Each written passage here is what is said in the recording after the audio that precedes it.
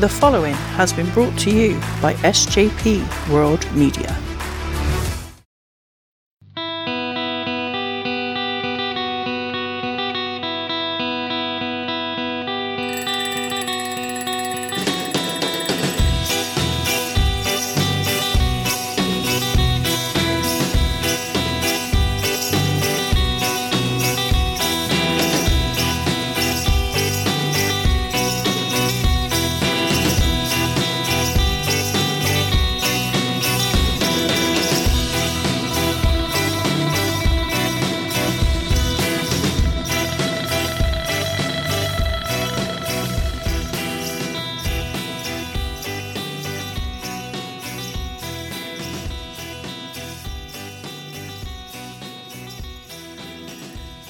Hello and welcome to episode 8 of the SJP Wrestling Podcast. I am your host Si, and I want to say thank you once again for pressing the play button. On today's show, later this month, WWE are promoting their Hell in a Cell pay-per-view, as they do annually every October. I thought this would be a great opportunity to go back a few years and have a look at the very first one they promoted in 2009. Our guest today to discuss this somewhat 11-year-old pay-per-view is Josh DeBoard of the regularly scheduled Hostilities Wrestling Podcast and the Boardroom Sports Podcast. Josh is partner in crime with the RSH Wrestling Show. Chuck Winchester was a guest a couple of weeks ago, and the conversation I have with Josh today is as entertaining and brilliant as it was talking to Chuck a few weeks back. We discuss plenty of goings-on from 2009, and also we cover a great deal of today's modern product from SmackDown and Raw, which is very much in Josh's wheelhouse. Hearing his thoughts on the current WWE product is always fascinating. Before we get on to today's main topic, I just wanted to give a big shout out and say thank you to everyone who has already followed the show on the show's podcast, Facebook and Twitter. If you haven't already, please do so. You can find us on Facebook and Twitter at SJP Wrestling Pod. I'm always looking for any feedback, interactions, suggestions and ideas for the show. Anything else at all, please just follow the show, reach out and let's have a chat about some wrestling. Now, getting back to today's episode, here we go, a conversation with Josh DeBoard of RSH Wrestling Podcast, all things Hell in a Cell 2009. Mr. Josh DeBoard, hello sir, how are we doing? I'm good. How are you? Yeah, pretty good, thanks. Pretty good. Thank you very much for taking the time out from your very busy, hectic schedule of all the shows you do to have a little talk with me today about Hell in a Cell 2009. Just for the benefit of the people listening, let everyone know about your shows and what it is you do. You cover quite a few different sports, don't you? Yeah, I'm on alleverythingentertainment.com every Tuesday at 8 o'clock Eastern time. I got my show, The Boardroom, which covers NFL, college football, any kind of sport between baseball, NBA, and NFL is basically what I focus on. College football is picking up a little bit, so I plan on getting more involved into that as teams are allowed to start playing again. But right now, the big thing's NFL and the NBA with the finals going on and the NFL being in full swing. Then how I met you was you were on my show, Regularly Scheduled Hostilities, which is every Thursday at 6 o'clock Eastern time, where me and Chuck, who was on the show a couple weeks ago, and Yvonne, we break down the latest in the week of wrestling. We try to theme each episode to kind of fit what storylines are going on with wrestling. Like we're doing the draft very heavy this week. We're going to break down all the draft and all that kind of stuff, give our favorite picks, what kind of feuds we see coming out of this, who had the better draft, that sort of thing. And I write articles for All Everything Entertainment. You check us out. They cover everything between sports, movies, big in wrestling, huge in football. I mean, literally anything you can think of, we cover it. Yeah, there's a great deal of there's a great variety, isn't there, of topics through the site, and not just written articles, which cover, like you just described, a huge broad scope. The variety of podcasts as well is quite exceptional. There seems to be a different topic through a different show pretty much on a daily basis. You know, I think it's a great site to visit. So yeah, okay. When you mentioned there about your wrestling show with Chuck, who we had on a week or two ago, discussing the modern day product and so on. Very quickly before we get into today's main subject, What are your current thoughts on what you see on your telly box at home, whether that's AEW, NXT, or the WWE itself? Is there stuff you're particularly fond of, or things you're not too fond of? Um, well, with the draft, like I'm a big draft guy. Okay. I love drafts. I'm a big sports guy. So you say draft, I'm immediately invested. But one of the issues with the draft WWE's done in the past is they don't stick to this brand thing. Like a week later, you'll see Raw guys show up on SmackDown and vice versa. So Yeah. I'm hoping they stick to this because they make a huge deal about it. And if they would stick to it for at least a year, that would be nice. I think they did a good job Friday. My favorite show is SmackDown. I think the quality of SmackDown has been fantastic over the last 6 months, especially since their move to Fox. They actually do tell stories. I sound like a spoiled brat, but me and Chuck talk about it all the time where every match is almost a very good match now, which it sounds crazy to complain about, but there's no story to it, so there's no context. It's just a great match with flips and kicks and high spots, but there's no story. So after it's over, nobody really cares. So that's one thing that bothers me. But I love NXT. I'm excited for Halloween Havoc. I'm very happy they're bringing that back for, I think it's October 28th. That'll be a very fun show. Raw and AEW are the ones that are my least favorite at this point. AEW, my issue is I get that they had to bring in WWE guys to kind of put their names on the map as far as the brand, which I think at this point they have.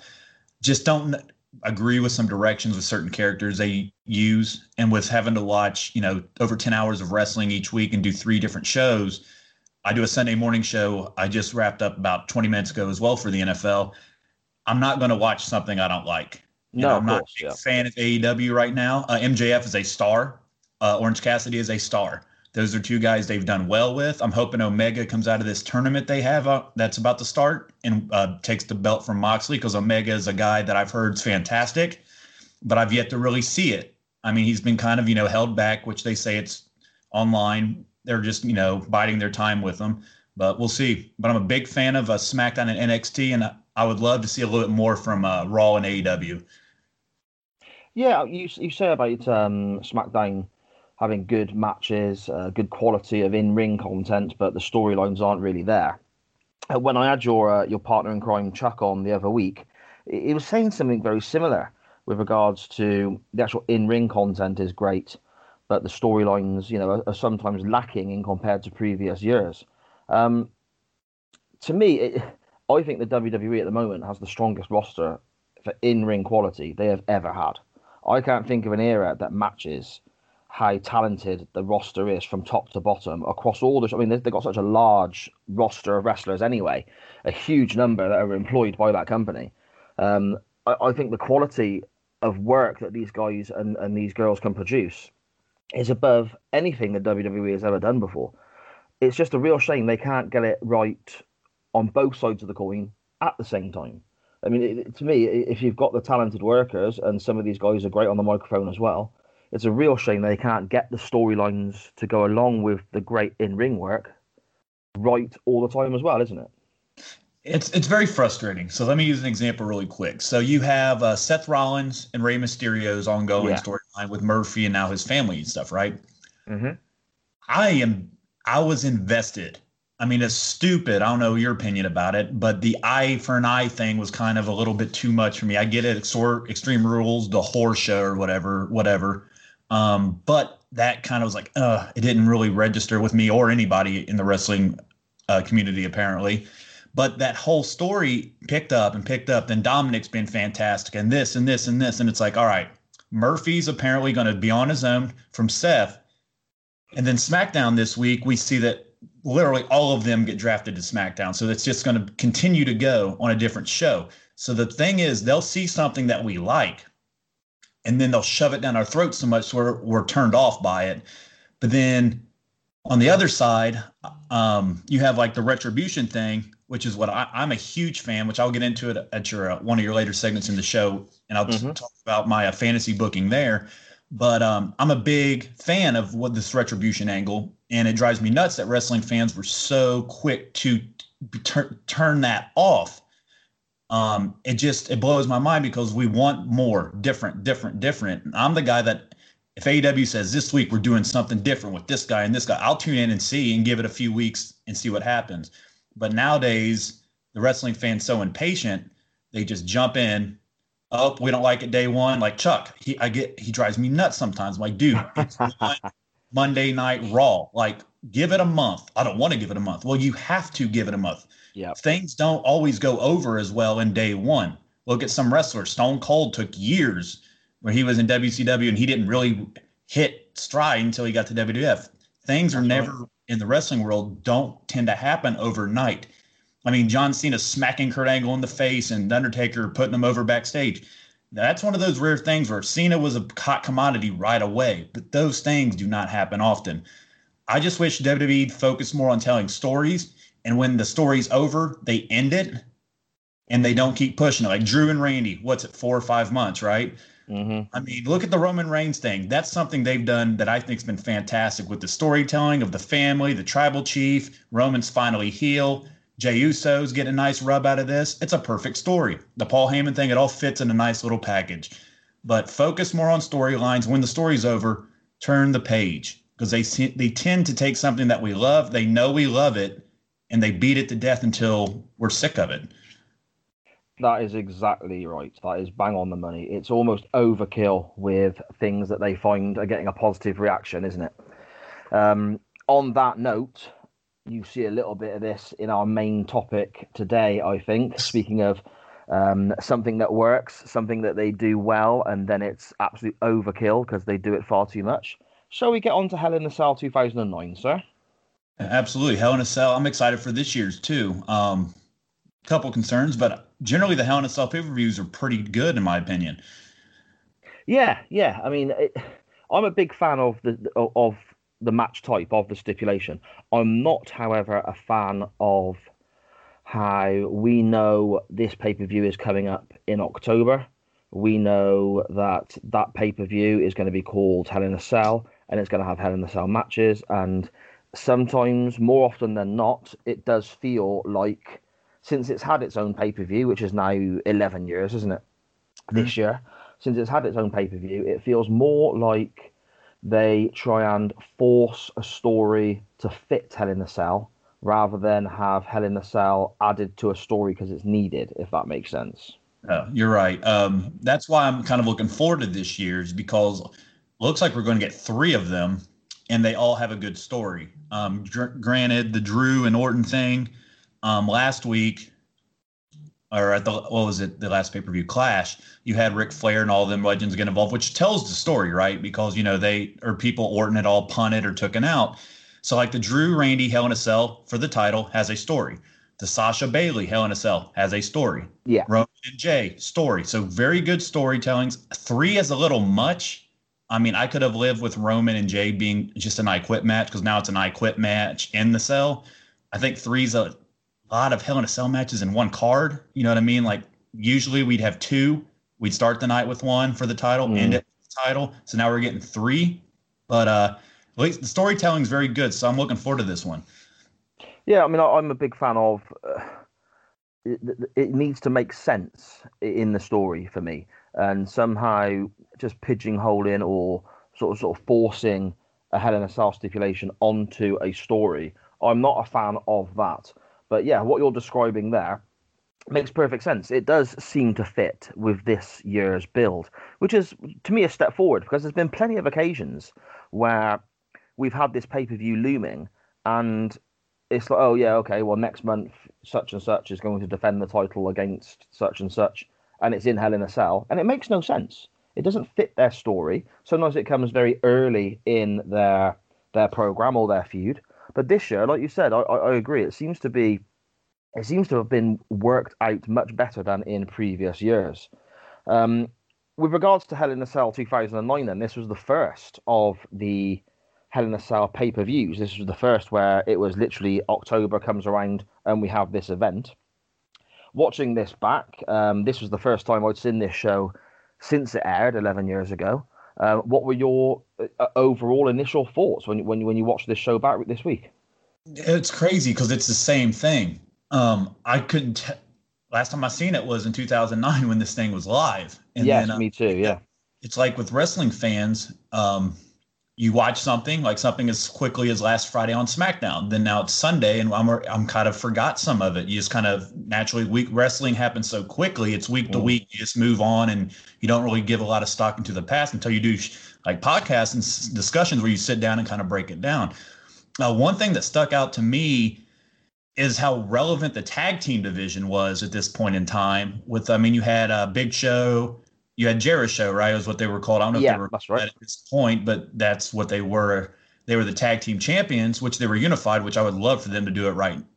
It's current day. I'd love for them to unify them because they don't have enough tag teams to fit that division on 2 shows. But Batista was coming back off his torn biceps. So that's a star-studded match, which really gave credibility to the tag team titles. Then you see somebody like Drew McIntyre, where you see where he's at right now.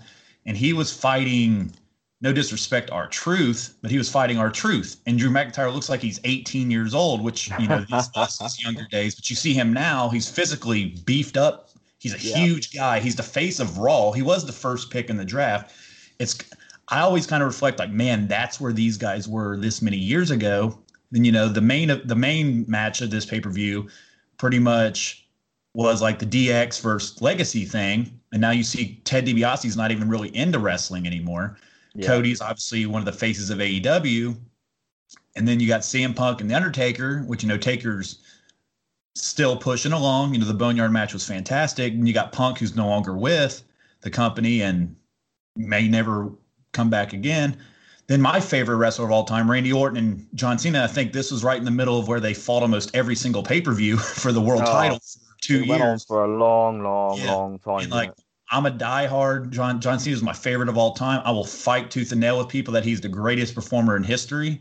But the match quality was really good on this pay-per-view. You see people like John Morrison, which this was before he left. He just recently came back, and Dolph Ziggler. Match quality is just as good, but I think the storytelling was a little bit better back then. The Kofi, Kingston, Miz, and Swagger match was fantastic. Taker and Punk, those guys' chemistry is like bar none, fantastic. Their Hell in a Cell match, I really enjoyed watching that back. Little things that I forget, how good The Undertaker is at selling, because you would never think CM Punk. He's The Undertaker, right? He's one of the Mount Rushmore guys. And then Mickie James and Alicia Fox was very good. And then you look at Mickie James modern day, and she went undrafted on SmackDown, which is bizarre in its own thing, but still. It just feels like the titles meant more 11 years ago than they do right now. Yeah, very true, very true. We'll start. We'll start at the beginning. You say there about Punk and Undertaker. They opened the show for the world title in the cell. I really enjoyed this match, and like you say, the chemistry between the two is fantastic. They met on several different occasions, didn't they, during this run, and then again a little bit later on as well. Paul Bear urn thing, right? Yes, I enjoyed that right. A good bit too. Yeah, that's right. Yeah. Again, I really enjoy it, but when you got guys with the quality of Punk and Taker, to me, it's difficult to not enjoy what they're putting on. I've not seen a bad match between these two. My only real issue with this, I think it almost felt a bit short. I don't know if they're worried about time restraints later in the show, but I could have easily watched another 5-10 minutes of this without a problem. The finish, it didn't surprise me. You could see it coming, I suppose, but it almost like, oh, right, okay, that's it then. Does that make sense? Yeah, for a title change, you're right. It could have felt bigger. Yes, yes. One of the issues, I get that the DX and Legacy storyline was like the hot storyline at that point, but like I always feel like if you're going to do a title change, that should end your show. That's just a personal preference for me. If you're going to have a title match that changes on the first, you had both titles change this night, right? Orton beat Cena and Punk. That's right. So start with Cena and Orton, which, I guess you could swap either. If you're going to have Orton and Cena, don't have them in the middle of the card. Have them end it, then do DX in the middle. That's where I go back to the titles not meaning anything. If it was back in the day, the Attitude Era that everybody, clamors to, which I agree with your statement earlier about WWE's roster being stacked with talent more than it ever has been, including the Attitude Era. I mean, they're just top to bottom loaded. But the issue is the belt's supposed to be the most significant thing. But even back in 2009, you see its placement on this card. It's not. It's this tag match between Cody and between Legacy and DX. I would have loved to see Orton and Cena close it, or Taker and Punk close it, and one of them open it. That way, both title changes kind of get their due diligence on their own thing. Because Morrison, all the other titles stayed the same, except the two main ones, and it didn't really feel as special. And that's kind of a problem. Those are your two biggest belts. Yeah, definitely. I think I suppose you look at the match that closed the show. It was another Hell in a Cell contest, like you said. It was DX against Legacy. I've got an issue with how this show was put together. I've got an issue with the running order of this show. To me, if you are having, I think you can completely rearrange it. I think you can completely flip it on its head. I'm a firm believer in the majority of the time sending the fans home happy. I know it's very old. I know it's very old school. I know it's very almost 80s in a way. Early WrestleManias, Hogan would always emerge victorious and so on. To me, if Taker is winning the World Championship, at the time, Undertaker is probably the biggest name on SmackDown. He's facing the heel CM Punk. Why can't that go on last? That's a huge, huge contest in the cell. Taker winning the World Championship in the match that is, synonymous with his character. You could open with Cena Orton if needs be, or you could open with DX Legacy. Either way round, it doesn't bother me. But I don't understand why, when you've got, as you just said, two title changes, the world title and the WWE title, both changing hands on a pay-per-view, two huge matches and huge, even bigger so, results in those matches, and they're lost obviously in the opener and the mid-card to make way for a tag team contest in Hell in a Cell. Now, again, I appreciate Triple H and Shawn Michaels are involved, and they're huge names. And they win the match, so I suppose in a way, yes, the baby faces are standing victorious at the end of the show. But it just seems like a really odd structure to the program. Again, I agree with you. In ring, I enjoy pretty much everything on this show, but the structure of the show around that seemed peculiar. Another thing that I found odd was the commentary teams. How weird was it seeing Michael Cole and Jerry Lawler on one, and then JR almost working with another play-by-play guy, almost having two play-by-play guys on the SmackDown desk. That, again, it's not a big issue, it's not a big problem, but that, again, to me, it just seemed odd. It just seemed a little off. It is, and that was, I think, back in the time where they, were really trying to make Michael Cole got the voice, right? And they were trying to transition from JR. And Todd Grisham was one of the better ones, but you literally have two of the same guys that bring the same thing to the table on one side, which Cole and Lawler, they worked fine. I'm not a fan of Lawler on commentary personally, but in the role he had with JR and Michael Cole, it fit him. Grisham and Ross was just kind of hard to listen to it sometimes. When I do a lot of these shows in the past, I have to mute commentary, or else, you get your video deleted or whatever, because, WWE owns the copyright to their own stuff. But when you listen to some of the commentary nowadays, at least it flows, right? They make logical sense of it. Graves and Cole flow well together. Samoa Joe, Vic Joseph, whichever guys they decide to throw together for havoc these people, which COVID or whatever, what these guys' individual situations are. Maybe there's a reason they keep switching them. Yeah, of course. But they seem to flow. They kind of have it together. The pre-shows they do are fantastic. The commentary between JR, I'm glad you pointed that, and Grisham was kind of rough at times. It's like they're saying the same thing, and just didn't really work for me. Yeah, they're both almost trying to play the same role, aren't they? It was one of those things that it didn't take away from the show a great deal for me. I can deal with that, but it just seemed, again, like the running order of the cell matches. It just seemed a little bit weird, a little bit odd. That's a real thing, dude. That is one of the most underrated things that wrestling fans don't understand about these cards. Match placement is so critical, man. Yeah, definitely. Yeah. If you start a show off with, I thought the Punk Taker match was great. you don't throw a burner right after it. I No, would of not course. put Morrison and Ziggler there. I thought that was a great match. I thought James, Morrison and Ziggler to me, um, I think this was potentially match of the night. I yeah, thought Morrison Ziggler was that good. I mean, the opening was very almost amateur based, a lot of mat wrestling style, which is right up my street. That's my cup of tea. yeah. I think that both of these guys can work to a great standard.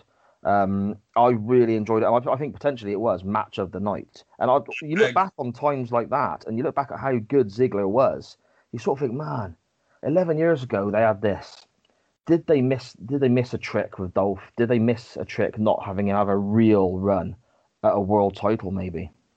Um, not so much with Ziggler, man.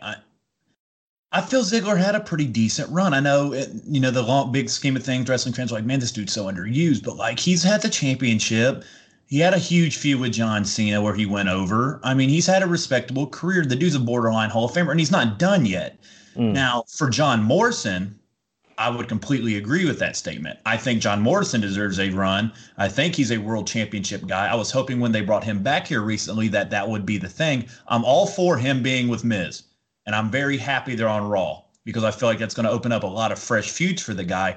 But if you look back and you're asking me if Ziggler or Morrison should more have happened with one of these guys, it'd be John Morrison, man. The dude's parkour. He looks like a star. He can talk. He's entertaining. He has a fantastic look. His moves are great. Like you said, he's very technically sound, and he can do the flips and all the stuff that keeps all the the younger people like your daughter. Like, I'm sure she enjoys these flips and these moonsaults and these high spots that are Definitely. I mean, when I was her age, I enjoyed those as well. Now I'm older. I'm like, all right, like the young bucks, like chill, man. I get it. You can super there's kick. a time and a place, isn't there? Yes, but I think Morrison could have been bigger, and I hope at some point, being on Raw, I want to see him on Raw Underground. I dig that gimmick as long as that last hour, as long as you utilize talent that's good in that.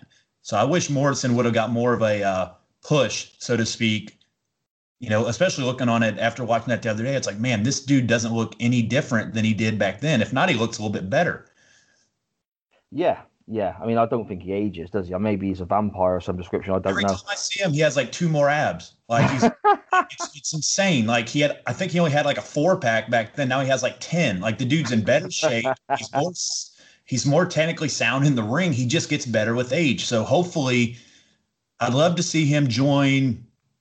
And we'll get into the retribution stuff later. But I'd love to see him get involved in some big angle and just really get to show his talent, because I think they're missing the boat with Morrison big time. See, that's interesting. I take on board everything that you've just said there. But to me, it's small little differences. I mean, I was always a huge Dolph Ziggler fan, and I think they missed the trick with him. Now it's too late, but now that ship has sailed, I think. But back then, a couple of years after this time, I think they could have done some more than they did.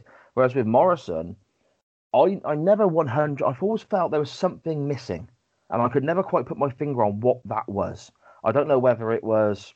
I mean, you say about him coming back now, sort of 11 years later, we're looking at the same guy, and we are literally looking at the same guy. It's the same jacket, it's the same ring attire, everything. Now that's okay, but to me, Jericho's the master at it, isn't he? Little changes to his character, little changes to his ring attire, his music, his hair, just small little differences to sort of differentiate between one period and another. Maybe I'll buy more into Morrison. So again, in the ring, I get it, fantastic.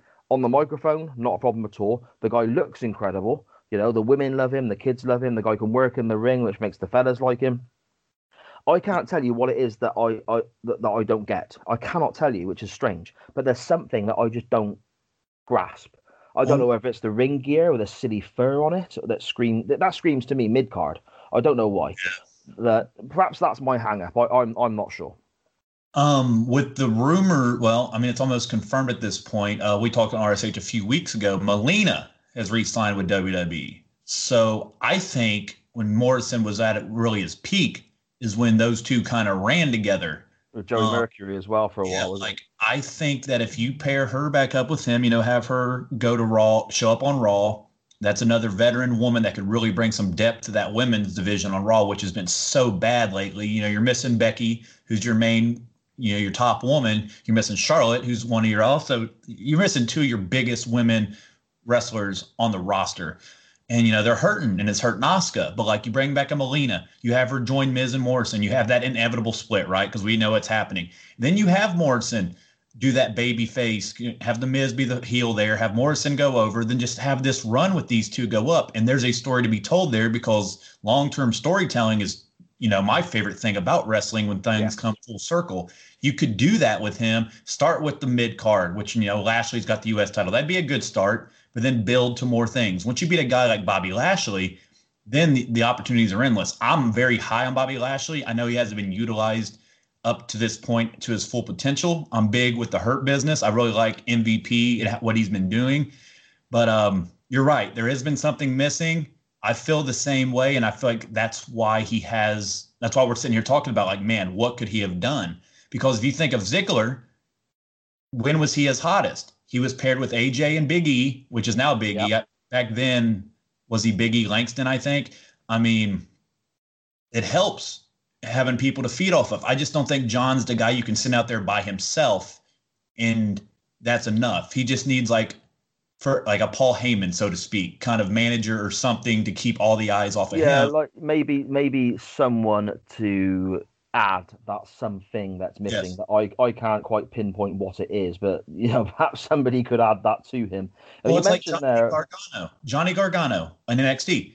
He always had something missing, but now you got Candice running around with him. It's like, okay, I get it. I'm so much more invested now. He's the cowardly heel. He's out there trying to cheat and help I care so much more now. So, like, I feel like if you had a Melina or somebody do that with John, it could have the same effect. No, that makes perfect sense. No, that's a really good example with Gargano. No, spot on.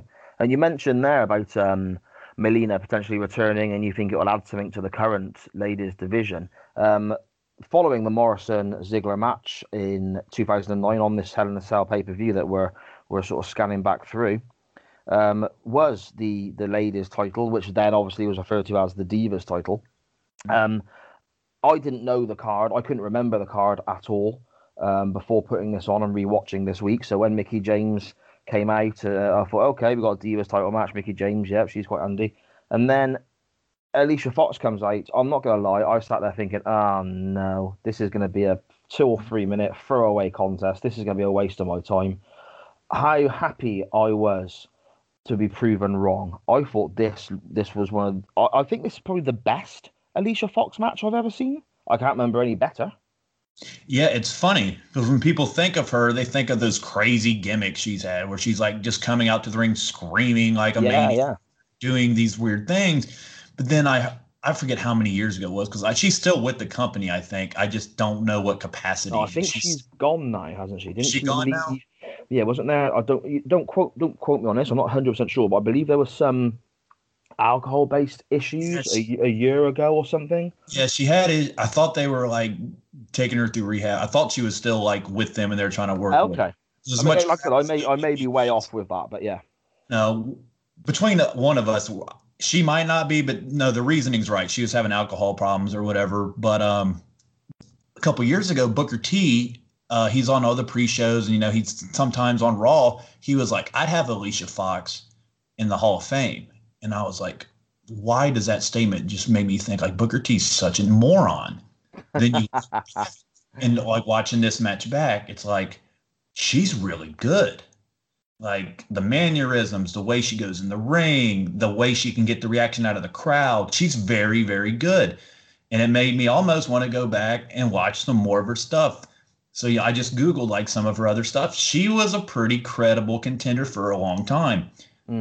And this showed how good Mickie James is. And it made me upset with how they're using her to this day, which brings me back to today's product where it's like, why do you have all these talented women and men all over the roster, but you can't use them for anything? It makes zero sense to me. Yeah, no, I agree. Maybe with the Alicia Fox thing, it was a time issue. Yeah. You look who a lot of her matches in this period and around that time would have been with. No disrespect meant to those ladies, but they were very much of the divas era as opposed to women's wrestling era. If Alicia Fox was coming up against the likes of Becky Lynch or Shayna Baszler, Oscar, and so on now, perhaps we would have seen more of what she was capable of rather than working against some of these ladies who were more comfortable posing in their underwear than they were potentially trying to win world titles, maybe. Oh, that's 100% accurate. Also, I don't feel like they called it the Divas title. So, like, you know what I mean? I don't think women's wrestling was taken as seriously back then as it is Oh, definitely not. today. Because I will tell you now, I will vouch for NXT having the strongest women's division in professional wrestling. I mean, as far as talent-wise, nothing beats Raw and SmackDown. I mean, they got stars everywhere from Bayley, Sasha, Charlotte, Rhea Ripley. I mean, it's crazy how many great women they have. But the difference is they get the shot. They had Evolution, that pay-per-view, which I hope they have more. I mean, Bayley and Sasha is supposed to main event this Hell in a Cell, which would be great to see because they're going to tear it down. Bayley and Sasha, if you guys ever go back and want to watch NXT TakeOver Brooklyn, that is the best women's wrestling match I've ever seen in my life. And I will very, very good. Wasn't it? Absolutely superb. It was perfect. The story, best friends. And you know what's weird? They've told this story 3 or 4 times now, right? Because they were best friends, then one turns, then the next one turns. And they've done this, but guess what? We still care because the performers are so good that they keep you invested. You can tell the same story. It's professional wrestling. Me and Chuck, that's why it's called regularly scheduled hostilities, because they're always screaming at each other, and poor Yvonne has to try to keep us in line. But you can tell the same story a million times. This is wrestling. Everything's been done, right? Everything is a repeat or a redoing of a previous thing. Oh, yeah. It's virtually impossible to have anything original now. Yeah, so just tell a good story. And they do, and that's why it works. That's why, John Cena and Randy Orton got really stale during this time because it's like the same thing, man. Yeah. And then for 12, I think it was like 12 straight pay-per-views, they were on it in some capacity fighting each other, whether it was one-on-one for the belt or a triple threat or a tag or Survivor Series or something. It just was like, man, I love this feud, but stop it. Stop. Every now and again you need a break, don't you? I mean, on the flip side of that, people are talking about a potential Cena match in the future and a WrestleMania moment and so on. I'd quite happily watch a John Cena Randy Orton match now. Yes. But in the middle of 2009, 2010, 2008, that sort of time period, I never wanted to see those guys wrestle each other ever again. It was so overkill by the end. But again, it's the same principle as we were talking about at the start of the show, when WWE seem to think they have something that either they like or they think we like or is working on any level. It's just done to death. It's flogged and flogged and flogged to death. It's just absolute overkill. And the Cena Orton thing is spot on. I mean, that was not the next match. That was the match after. Mm-hmm. Again, Hell in a Cell, inside the cell. It was for the WWE title. Champion Cena dropping the belt to Orton. Firstly, how strange does Orton look with his head shaved here? He looks like he's been poorly or something. Yeah, Randy Orton, man. To right now, I mean, as you know, you've been on RSH a couple times. Yes. To me, the best thing in professional wrestling to me is still the Fiend. But Jesus, Randy Orton has been at the top of it. Randy Orton, I look at him back, 11 years prior at this pay-per-view, and I'm just like, even though he's in the main event scene, right, competing for the title and all this stuff, he's so much better and more fluid and sells better. He just does everything better. And like I've heard this many wrestlers say it, the guy doesn't know how good he is. Like, I don't think he can watch back his stuff. He's like, whatever. And he goes, does his thing. Sometimes it's like he doesn't even care. But him not caring is better than like 90% of the wrestlers in the world. The dude is so good. Yeah, definitely. And I think it was on an episode of RSH. I might have said to you and Chuck and Yvonne that if you were to design a professional wrestler throughout the years, and you were picking how they should look, size, frame, and so on, you'd probably end up with something very, very close to how Randy Orton appears now. You probably end up with something very close to how he is. And Yep. I think, I don't know whether it's a motivation thing, an attitude thing, a laziness issue, but there was a spell for quite a few years. It almost seemed like this guy was being wasted, but through no fault of the companies for a change. Because normally, if someone's not being utilized properly, it's very much down to the WWE themselves. But with Orton, it felt like Orton himself was the issue. It felt Well, like he he was had some. almost like he was holding back at times. Well, he had some substance. He got suspended from a couple times, right? With the he violated, I think, the substance abuse policy. I think he was smoking pot or something like that. He had some of those things at Right. a young age. At a young age, he had immaturity issues. I mean, it's no. I don't blame WWE, but like the dude got pushed quick. His dad's obviously a Hall of Famer, Mm. very famous wrestler, one of the better ones from back in the day. He came in hot, Evolution, got the title relatively quick. Sometimes it's too much for young kids like that, man. I could imagine if I came to a place like WWE at age of 22, 23, whatever age he was, win the title, have all the women, everything, everything you could ever want as a young person. I can see how you let that go to your head and it screws with you a little bit, but Yeah, yeah. I he mean, just you did. look at this show here. He's winning a world title here in 2009, and that's Mhm. 11 years ago, as we keep saying. And he's a young man then. He looks much younger as well. The physical and facial differences are quite apparent. But his first world title was 5 years previous to this at SummerSlam 2004 when he beat Benoit. Now that's his first world title. Before that, he was obviously Intercontinental Champion, Tag Team Champion, running with Evolution and so on. So already he has had a long, storied, quite up and down, dramatic career by this stage already. And this is over a decade ago, the show we're looking at today. Yeah, and he's still at it, man. It's like me and Chuck talk Mount Rushmore. It's damn near monthly at this point on RSH, and it's like, how can this guy not be there? And it almost is like it goes back to what you said. It's like those little bits of time in the beginning where he was getting in trouble and I had all these issues. That's what kind of flagged him a little bit, like if he was. I don't know, man. My Mount Rushmore, it's so hard. It's the hardest thing as a wrestling fan to say because there's up to 50 guys you could put on a Mount Rushmore, right? But like when you think of the most talented wrestlers they've ever had, Randy Orton's up there, man. He's got everything Yeah. you need. Like you said, if you're structuring out a wrestler, dude's ripped, dude's big, good size, 6'3", 6'4". If he could cut a promo like he has been the last 6 months since his COVID stuff hit, if he's done that his whole career, he's probably one of the best talkers there is. That's the only thing he kind of struggled with between that and his immaturity. And the dude's like a literally perfect specimen. It's bizarre, and it's just bizarre to me watching these things back, getting the nostalgia of like, man, there he's got like him, Morrison, Ziggler to a point, Jericho still. It's like these guys look better than they did back then, and that was 11 years ago. Yeah, yes, it's very strange. I mean, you mentioned Mount Rushmores of wrestling and so on there. There's a very good friend of mine named Mags, who's been a guest on the show a couple of occasions, who has a show called the Badlands Podcast. And the whole premise of the podcast is looking at Mount Rushmores of wrestling. I really strongly recommend everyone listening and yourself, Josh, check it out and have a listen. I'm sure Mags would happily have you on as well to give your Mount Rushmore. It's a fantastic show, really interesting, hearing how different people of different ages and different backgrounds and different generations and so on put together their own Mount Rushmores for professional wrestling. And it varies so much just from different people's opinions. It's a really, really interesting show. Before we carry on with the rest of the card, we'll have to jump back a touch.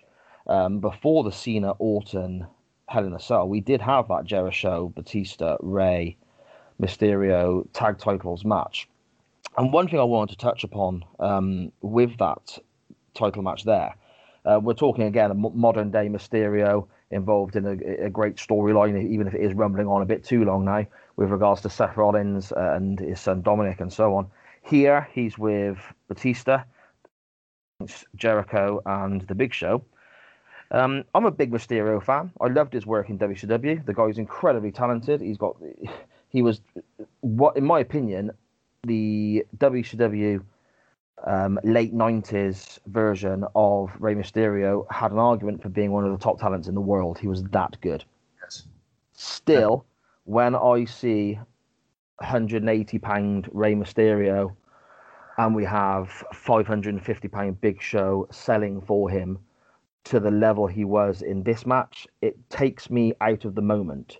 It sort of, I can't, it's the suspension of disbelief. Obviously, we know how the business works and so on, but that enjoying the contest and so on, seeing Show and Mysterio and Big Show selling in the way he is for somebody's offense like that really did take me out of the moment. Did you have any thoughts on this match yourself? Yeah, it does. It's like when modern day when he was having that feud with Brock, right? It's like there's no way. Yeah. This guy's gonna beat Brock Lesnar. Like, let's just take it. Like, no, bring up Chuck again. We argue about it all the time. It's like there's only he's a huge Brock Lesnar hater, and I'm like, dude, the guy is one of the biggest things in wrestling, the biggest draw, whatever. But like when you think of guys who can beat Brock Lesnar or a Big Show or a Batista built kind of guy, Rey Mysterio is not a guy that jumps up there. And yes, WWE does great storytelling. Like with Brock, they gave him the pipe, right? The pipe was the equalizer. Dominic was running around. He had little things that could help him. But back then, there wasn't really that, right? It was just, I remember back in these days where he was feuding with Great Khali. I mean, Great Khali's a much taller guy than even the Big Show, right? He's that's right. 7'3", 7'4". He's a huge guy. But you had Rey Mysterio beating him on SmackDown, right? And it's like, how is he hitting 619s and flipping this guy? And you're right. It rubs you the wrong way a little bit because it's like you're just, as a wrestling fan, you're telling me, yes, we know Rey Mysterio, like it's Latina Heritage Month, right? Like to me, he's the greatest Latino wrestler of all time. He'd be my number one. I'm a huge fan of everything he's done. His cruiserweight matches in WCW were great. The dude's a first ballot Hall of Famer, one of the best there is too. And you could say that about a lot of guys, but Ray's still doing it at a good high level. And I'm very happy to see his son being so damn good so early. I'm a huge fan of Dominic. The dude's got such a bright future and he's very good. But yeah, I had the same exact thought as you. It's like, I'm not buying into this with Rey Mysterio. I would have much rather had him interact with Chris Jericho more than the Big Show and have the two behemoths beat the crap out of each other because that's more believable than that. But I get what they're doing. You know, you got to make Rey look like a viable threat. Because, down the road, he ended up fighting Big Show more, and then he won the world title from a couple big guys. I think he feuded with Batista. I don't think maybe not too long after this when they split up. So I get it. They're trying to make him look like can beat one of these guys, but it did infect me a little bit as well. Yeah, definitely. I mean, there's certain moments that do take you out of what you're viewing. One obviously was the Big Show and Mysterio thing there. Another is in the following match that we spoke about a few moments ago with Orton and Cena. Also, I know you yourself, you are a big Cena fan. I too enjoy Cena's work. I'm just not a fan of the STF. I think it looks terrible when he does it. I think this is a big shortcoming in his match work. And again, that takes me out of the moment. When one of my children are saying to me, "Daddy, that doesn't look like it hurts," that's an issue for me, Yeah, no, you're right. Some of his moves were kind of rough. STF would be one of those. I loved the FU, which I get, PG, whatever. You have to change it. You can't call it the FU. It's yeah. John Cena's worshipped by all these, younger children, right? But I just feel like down the line he got better and better. Oh yeah. I think he improved so much. And if you almost beat John Cena, you were a star. And if you beat John Cena, it's like, oh shit, this guy is coming. This is the guy.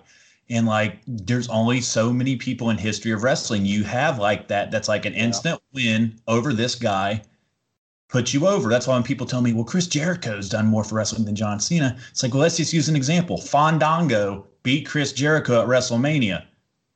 Fandango, no disrespect to the guy, but he's an NXT tag team champion, maybe North American champion at his highest ceiling, right? Yeah.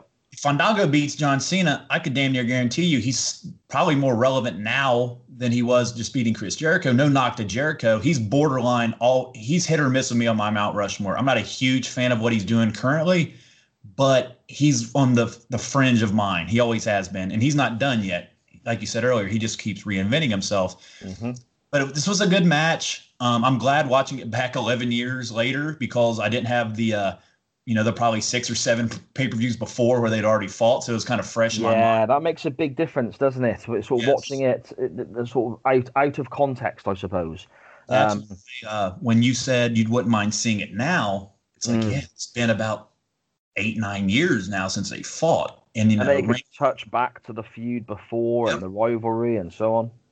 Yeah, and they talked about Randy Orton pitched an idea on I forget what show he was on, but he talked about he'd like to fight John Cena at Mania for the belt, and then they both end up tying Ric Flair, and then they both retire at the same time. Like Cena gets his 16th, defends it against Orton. Orton wins. They both retire, and they retire on the same number as Ric Flair because they don't want to disrespect him and pass him.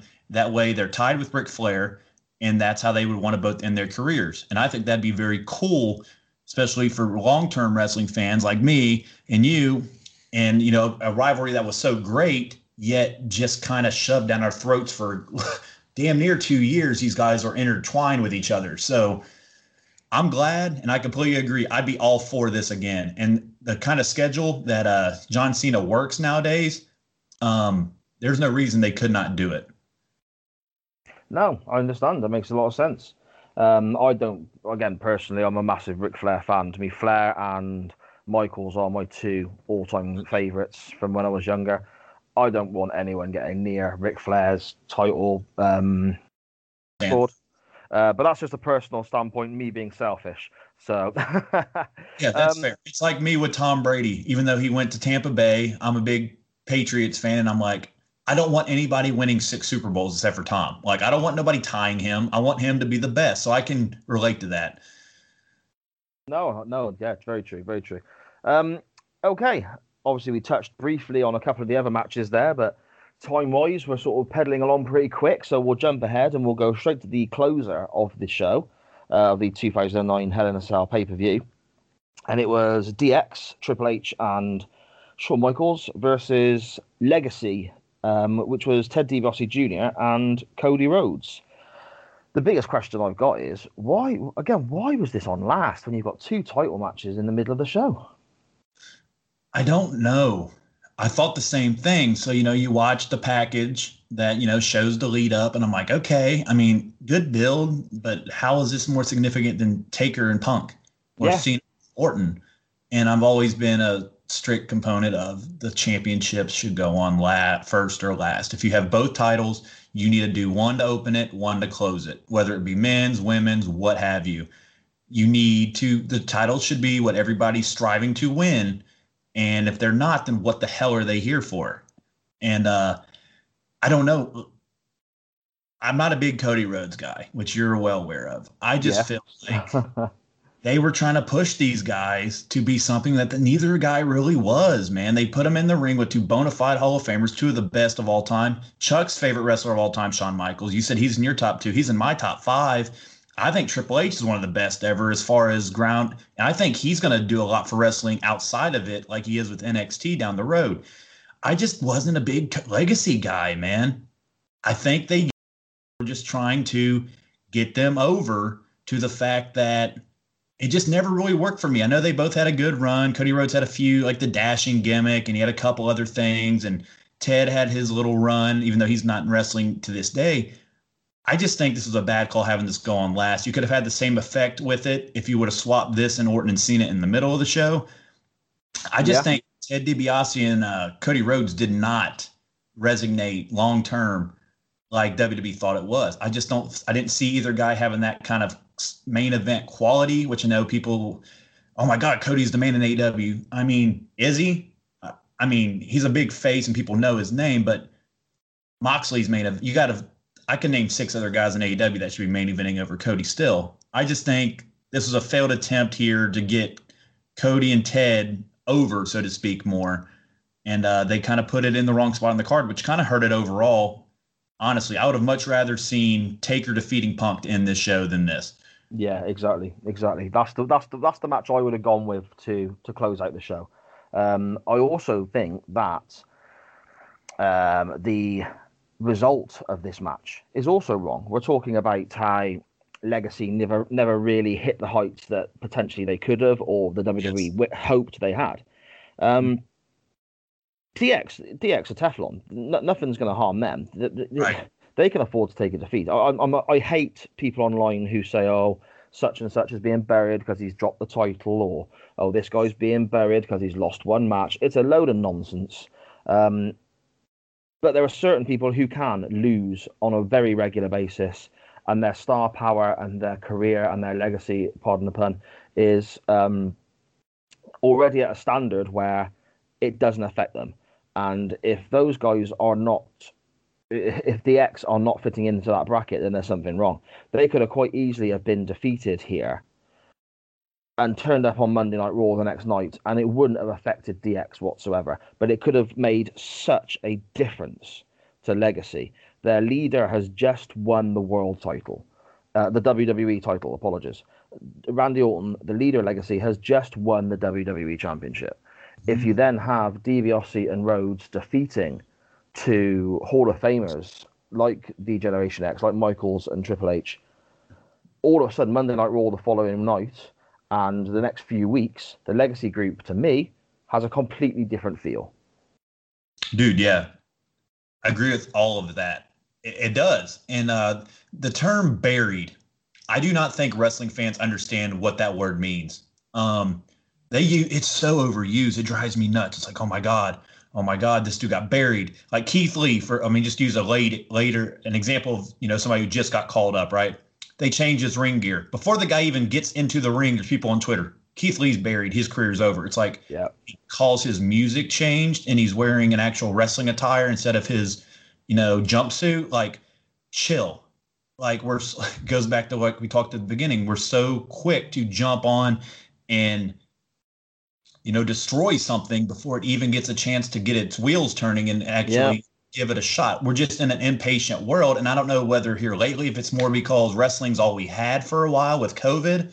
And it's like, this ain't entertaining. We have nothing else. Screw wrestling, which, back when you had NFL and NBA and other things to where you weren't just focused on wrestling.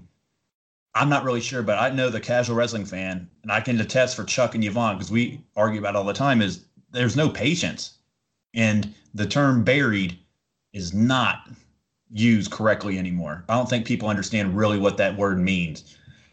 The thing as well is, wrestling Twitter is full of so many opinionated people who haven't got the maybe intellect to actually carry the opinion they're trying to put forward. They haven't put a lot of thought into what they think. A lot of people are very reactionary. They see something on their TV or they read something online, they jump on it straight away.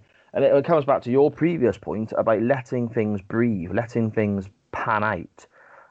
Something happens on an episode of Raw and people are reacting to it, which the WWE, by the way, enjoy, because their hashtags are all trending, they're getting mentioned all over social media, they're getting a reaction, which is what they want. However, the reaction they're getting isn't comparative to the end result in what they're trying to do, because we might not see that for 4 weeks, 5 weeks, 6 weeks, however long.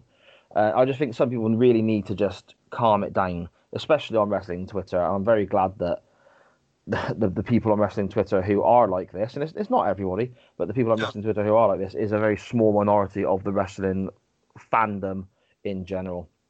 Absolutely. It's not all of them, but there's some of them that try to just take all the enjoyment out of it for everybody else. And it's very negative. Yeah. I mean, the DX Legacy main event then, the match actually starts outside the cell whilst DX are making their entrance. They're jumped by Cody Rhodes and DiBiase. Shawn Michaels ends up locked in the cell with both Legacy members, whilst Triple H is he's been taken out and he's out on the ramp. After a beatdown on Shawn Michaels for quite a long period of time, probably too long. I don't think this match needed to go as long as it did. Triple H tries to get in the cell, disappears off to go and get some bolt cutters to cut the chains to get in. But to me, he's gone. I mean, I don't know what he's done. I don't know if he's gone out on in his full ring gear, walked out the arena, and had to go to a local hardware store to go and actually buy some bolt cutters, because he's gone for such a long time. You know, Yeah, he went to Home Depot or something real quick. And maybe he got there and realized, oh, I'm actually in my wrestling gear. I've forgotten my wallet. I'm gonna have to go back and get that. And that's why it took him so long, because he seemed to be gone for like, God knows how long, but it was ages. Oh, you're right. I was like, where the hell is he? Yeah, I mean, he's probably just sat at the back having a cup of tea with Stephanie, watching Sean get his ass kicked, having a bit of a giggle about it, maybe. I don't know. But eventually he gets in the ring. We then get the younger guys bumping all over the place for DX. DX go over. I think it's the wrong decision in hindsight, but at the time, maybe there's other things planned. But in hindsight, 11 years later, I'm not sure about that finish. But and that's basically how the show went off the air. So overall then, Josh, after looking back for the first time in 11 years, how would you rate this show? I mean, me personally, I think that the running order was weird. The commentary was a little bit off. There was a few smaller problems that were a little bit odd. But in general, in ring, I think it was very, very good. I'm more than happy myself to grade this as a B or potentially a B- pay-per-view. How did you feel? That's about the same. I'd give it like a 7 out of 10, which is, roughly C plus B pay-per-view. Yeah. Not bad. Things I didn't, match placement really is a turn off. I'm a little critical on that. You've listened to RSH. There's little things that I really take serious, like title placement and the value of it, that I really, when we recap pay-per-views, that it really hurts. Like I gave NXT an A for TakeOver last week. Why? Because that NXT championship felt so relevant. Both of them, the women's and the men's, O'Reilly and Balor. They were, hell, Balor's got a broken jaw. O'Reilly's got 8 cracked teeth. I mean, they literally beat the hell out of each other for the title. That's how much they wanted it. Candice LeRae wanted the women's title so much, her husband came out, ripped with a ref shirt and tried to help her win. And they tried so many little cheap tactics to win. It just made the title mean so much, which is, if you're supposed to be in it for the title, that's why you're there. You start with the Intercontinental, you kind of move up the card. There's no disrespect in that being a mid-card title, but like, it just means so much more. And in this pay-per-view, it didn't. I just felt like they were just Legacy and DX, and that's all they were really pushing for. I would have swapped Punk and Taker. If you would have swapped those two matches for me, I could have gave this a 9 out of a 10. That's how important match placement was for this pay-per-view, in my opinion. Yeah, I can fully get on board with that. Especially when you consider it's The Undertaker, who, yes, okay, Randy Orton also won a variation of the world title, but The Undertaker in Hell in a Cell, after that feud involving Teddy Long and so on, the build-up to the pay-per-view, the number one guy on SmackDown and probably the number one name in the WWE at this point in 2009, winning the World Championship in quote-unquote his match. I cannot get my head around why that didn't just close the bloody show. Seems very strange. But there we go. It was. There we go. That's very much in the history books. Before I let you go, Josh, as always, when I have a guest on for the very first time, and again, thank you very, very much for taking some time out of your day to come and talk old wrestling with me. We have a little segment where we run through your preferences and hatreds, I suppose, for professional wrestling throughout the years in your life, that we call Bin It, Book It, Best. I know you already know the format, so we'll just crack straight on with it. We'll start with your bin. Will you refresh me one more time with the format real quick? Just I have sure, no problem. People tuning that's going to be listening for the first time. Yvonne and them is going to be listening. Just to make it clear to them. Yeah, of course. Okay, so with Bin It, Book It, Best, the way we would do this, each guest will select a topic for each subject. So your Bin It is something that you wish you could erase from wrestling history forever. Something so embarrassing as a fan, something so cringeworthy, something you just hated, something you thought was in bad taste, something you just despised for whatever reason. There's no right or wrong answers here. This is just your own opinions and your own feelings. That's your Bin It. You can just wipe it from history altogether. Your Book It is something that you enjoyed, or something you are enjoying, or something that you've seen that was good, but you believe that the ending wasn't correct, or you think you have a better way of ending this storyline from the past or present. Very much a fantasy booking kind of, just a bit of fun, seeing which direction you could go with something.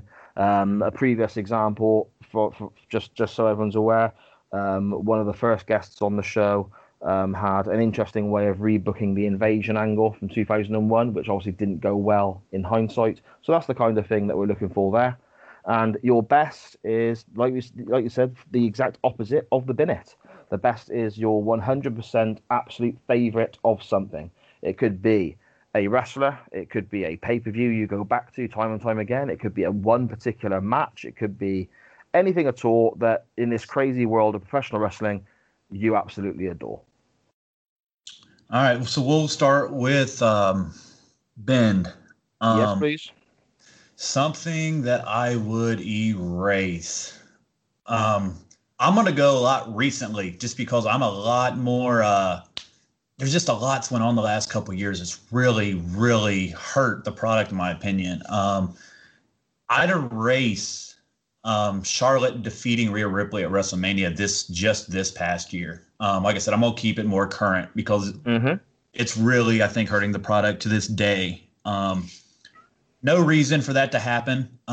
Charlotte was never a draw enough to go down to NXT and boost those numbers the way Vince, I guess, thought she would, going head to head with AEW. Yeah, but you can see why you can see potentially why they tried it. Yeah. It didn't work, but the idea maybe.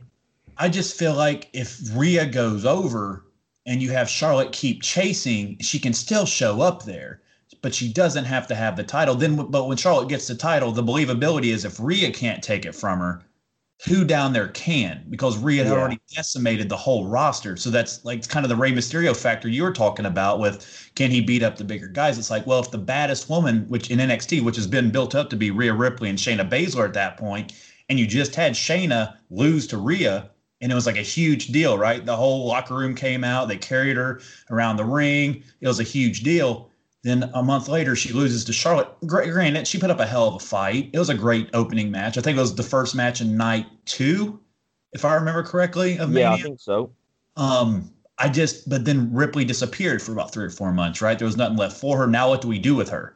And I think WWE does this short-term mindset, which really, really hurts, which they could make decisions like if Rhea wins, this benefits us long-term because Rhea looks like a badass. Sure, they can revisit this when Rhea goes to the main roster soon and their paths cross again, but I was not a big fan of that decision, and I wish I could have erased that from that. Mania was so good, especially with all this COVID stuff, but that match, man, it really put a bad taste in my mouth. Yeah, I can understand where you're coming from with that. I didn't agree with that finish either. I can see where you're coming from. The match itself I really enjoyed. I thought it was a good match. Just to me, it was the finish of that just didn't sit right with me. So I can see where you're coming from with that. I can agree with you on that one. Okay, your book it, please, sir. So this is what I really enjoy. So like you've been on RSH, so I'm always into trying to fantasy book stuff. Retribution, man, it's one of the things that everybody hates, but for whatever reason they don't want to give it a shot. But I'll have an article coming out in a couple of days about Retribution. They actually hopped into the RSH. So we do live streaming on StreamYard every Thursday at 6:00. Mace from Retribution hopped in our stream and was commenting on our show with us because I was putting them over. So I got to give Tim King, the president of AE, all the credit for this. We stream it on Twitter. We stream on a couple different platforms. He tagged them in it and was like, hey, Josh is putting you guys over, tagged my Twitter and all that stuff. And Mace jumped in and started talking to us. And it was really bizarre. It was crazy, dude. I was like a little kid. I was like, oh my God, this is him. Then I'm like, hold on. Mid-show, I'm just like, hold on. Let me make sure this is the real guy and not a fake account. Oh my God, it's him. So it was really cool. So I started diving deeper into the reasoning that these guys all have an issue, which is broken down in this article I have coming out in a couple of days. And like they all have a legitimate gripe, which makes me upset with wrestling fans because what do we complain about? What did I just complain about? Rhea Ripley did not get her fair shot. She got booked against Charlotte. She lost her belt right away. They couldn't help themselves but to put their own woman, Charlotte, over. And this is what happens. So you have Dominic Dijakovic, who never got a really run with anything in NXT. He never won a title. He was one of the guys that built that foundation. Then he gets destroyed by Cross and then never to be seen again. Same with Mia Yim. Never got a women's title shot outside of the one. Then she kept getting written off TV for various reasons, for whatever they were. Then Dio Madden, defended Brock Lesnar and so on. Like every person has a legit gripe. So they are fighting for what we complain about as wrestling fans, right? They're fighting for the people that are underused and not treated fairly. Yet we destroy this angle, tell them they're terrible, and you don't even give it a chance to go. So I would book this to where we seen Ali join this past week, right? Ali, I do not think is going to be the leader at the end of the day. I think he's a key member, but he's not the leader. I'd book this to where Triple H ends up being the guy. Why I say that is because, one, what do we always say? I can't wait till Vince retires and Triple H can run the whole show. And all these guys all these guys and girls are people that Triple H has firmly been behind. Outside of Ali, I don't think he was in NXT at any point. Do you recall? Because I don't recall him ever being in NXT. I've not seen enough of NXT to be 100% sure either way of that. He ever had been in NXT before. He just went straight to SmackDown, or he was on 205 Live, I think, when he debuted. So yeah, that would make sense. He wasn't on NXT, but all Dijakovic, Yim, Shane Thorne, all these guys, Dio Madden, all were NXT people. And one of the knocks on the main roster is, as soon as they get when they get to the main roster, I should say, they're lost in the shuffle. They change their names, they change their gimmicks, they're never to be seen again. Shinsuke's not as good as he once was. Corbin's got lost multiple times. Keith Lee, to the point where people's like, oh my God, what's going on? Vince ruins it. The whole reason Triple H being behind it could be dude, Vince, I give you stars every 2 months. You take some of my people that I've built up and you ruin them. I'm sick of you, dude. I'm sick of your crap. The ratings are falling through the roof. I'm going to save it, and we're taking this over. That brings realism into real life stuff, because that's what fans have been clamoring for. And that brings realism to wrestling, which makes it so much better. I think that's fantastic. And that's storytelling. That's long-term storytelling, because Vince has been messing up NXT talent for the last 3 years since NXT's been like a hot commodity. Outside of definitely. I mean, when I've come on RSH, and one of the reasons I was very excited about hearing your Bin It Book It Best was exactly for this purpose. You do these fantasy booking ideas with the current product and where you would go and so on. So, and when I've been on the show and I've listened to other shows, I've always really enjoyed hearing you go down these roads of how you would potentially look at a story or other options out there. So that was one of the things I was most excited about hearing when you were coming on today. And that did not disappoint at all. That was fantastic. I really enjoyed that. That was superb. It's got such potential, and it makes so much sense. I just don't know why people are so quickly to destroy everything before they even, yes, people are impatient, and yes, it's been a couple months, but let's let this unfold. They're not. Sometimes it feels like they're throwing stuff together, but think about it, man. The hacker gimmick on SmackDown, Ali, do you guys not see the connection there?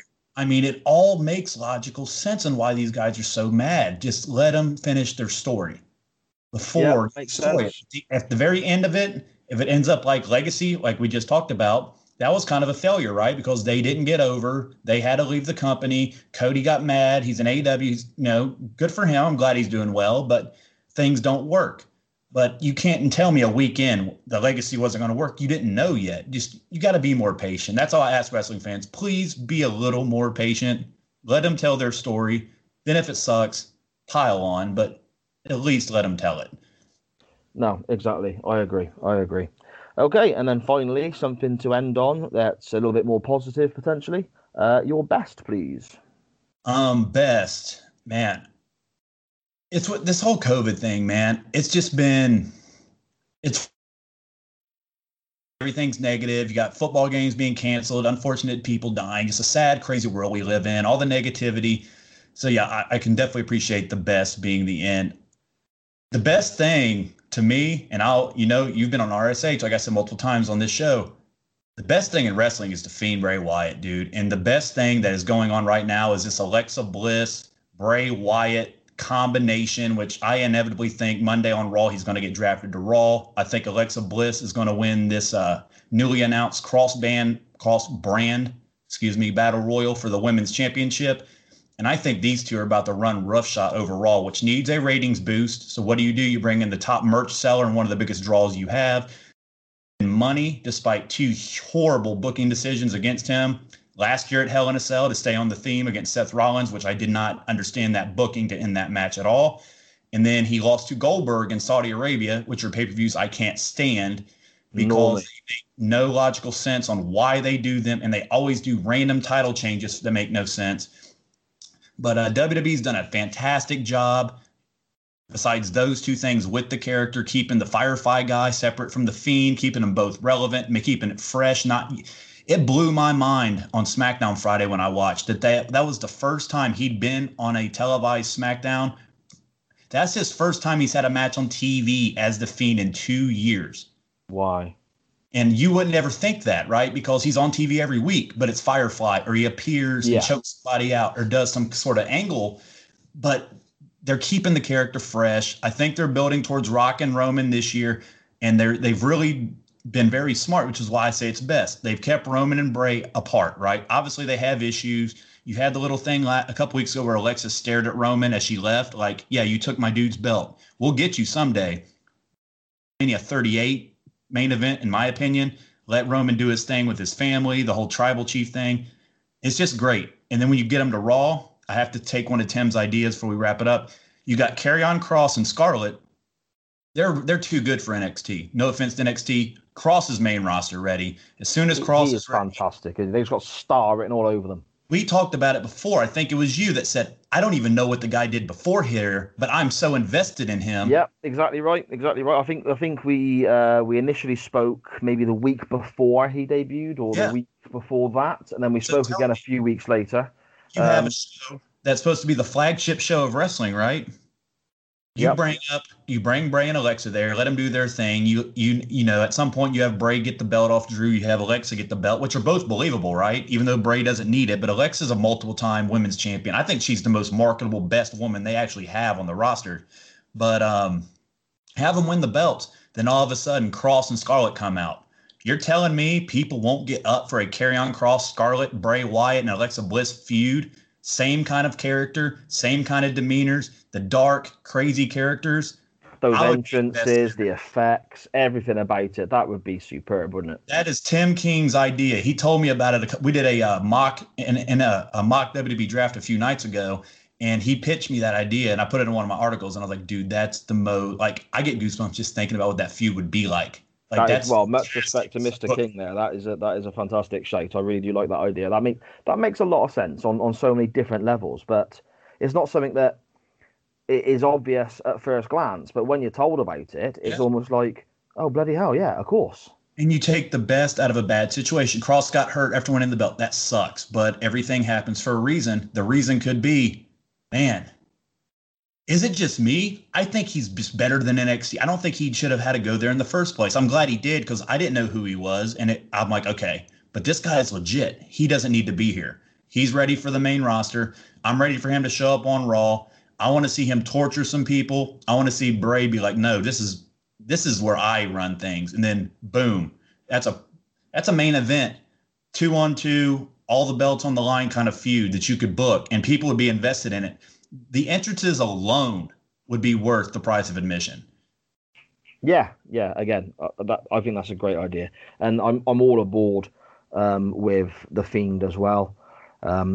I can understand why you've selected the Fiend character as your best, because it is superb. I mean, Bray Wyatt's brilliant. The different aspects of the character, the different roles, absolutely superb.